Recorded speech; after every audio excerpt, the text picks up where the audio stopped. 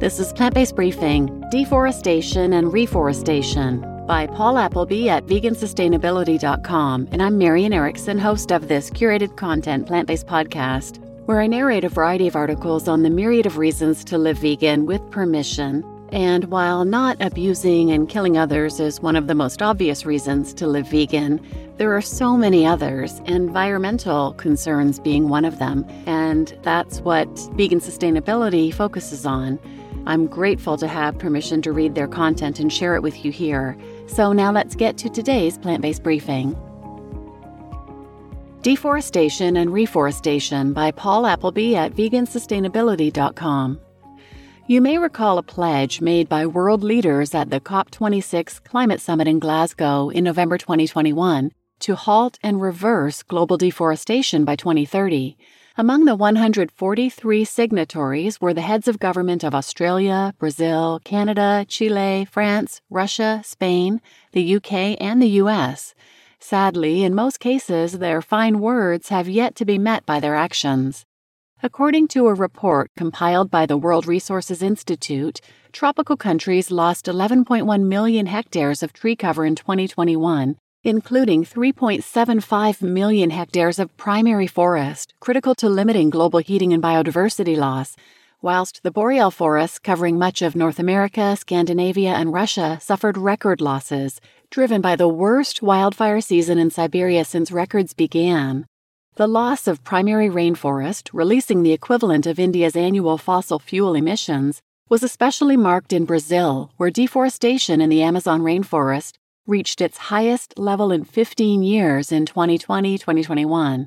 Already in 2022, record monthly levels of deforestation in the Amazon rainforest have been recorded for 3 of the first 4 months of the year.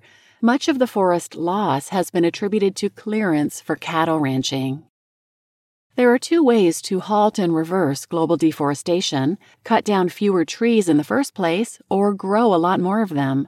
A study published in the journal Nature found that replacing 20% of the world's beef consumption with microbial protein, such as corn, QUORN products, could halve the destruction of the Earth's forest over the next 3 decades. Better still, 50% replacement could lead to an 82% cut in deforestation by 2050. Previous studies have shown that the protein quality of microbial quote-unquote meat is equivalent to that of beef, whilst requiring 90% less land and water and producing 80% fewer greenhouse gas emissions.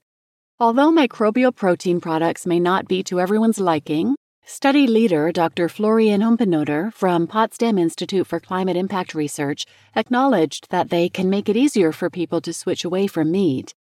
The study did not analyze the effect of plant-based alternatives to meat, but these would also be expected to significantly cut environmental impacts, as a recent review paper by Dr. Chris Bryant of the University of Bath has shown.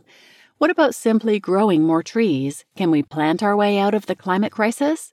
An article in The Conservation by the Oxford-based ecologist Richard K. Broughton warned that large-scale tree planting is costly. Saplings have to be grown, transported, planted, and protected with fencing and plastic tubes, producing a lot of carbon emissions and potential plastic pollution as the tubes break down into the soil.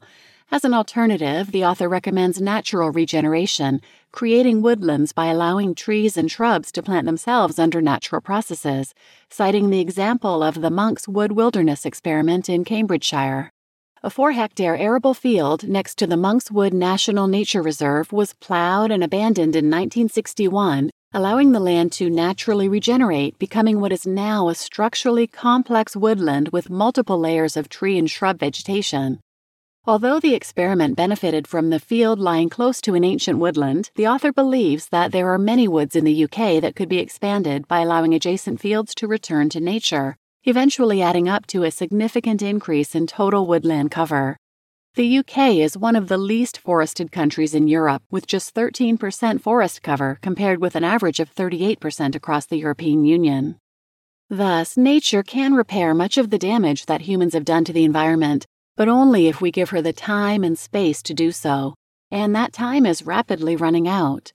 UK Met Office researchers predict a 48% chance that the average global temperatures will rise to 1.5 degrees Celsius above pre-industrial levels in one of the next 5 years, reaching the ceiling set by the Paris Climate Agreement.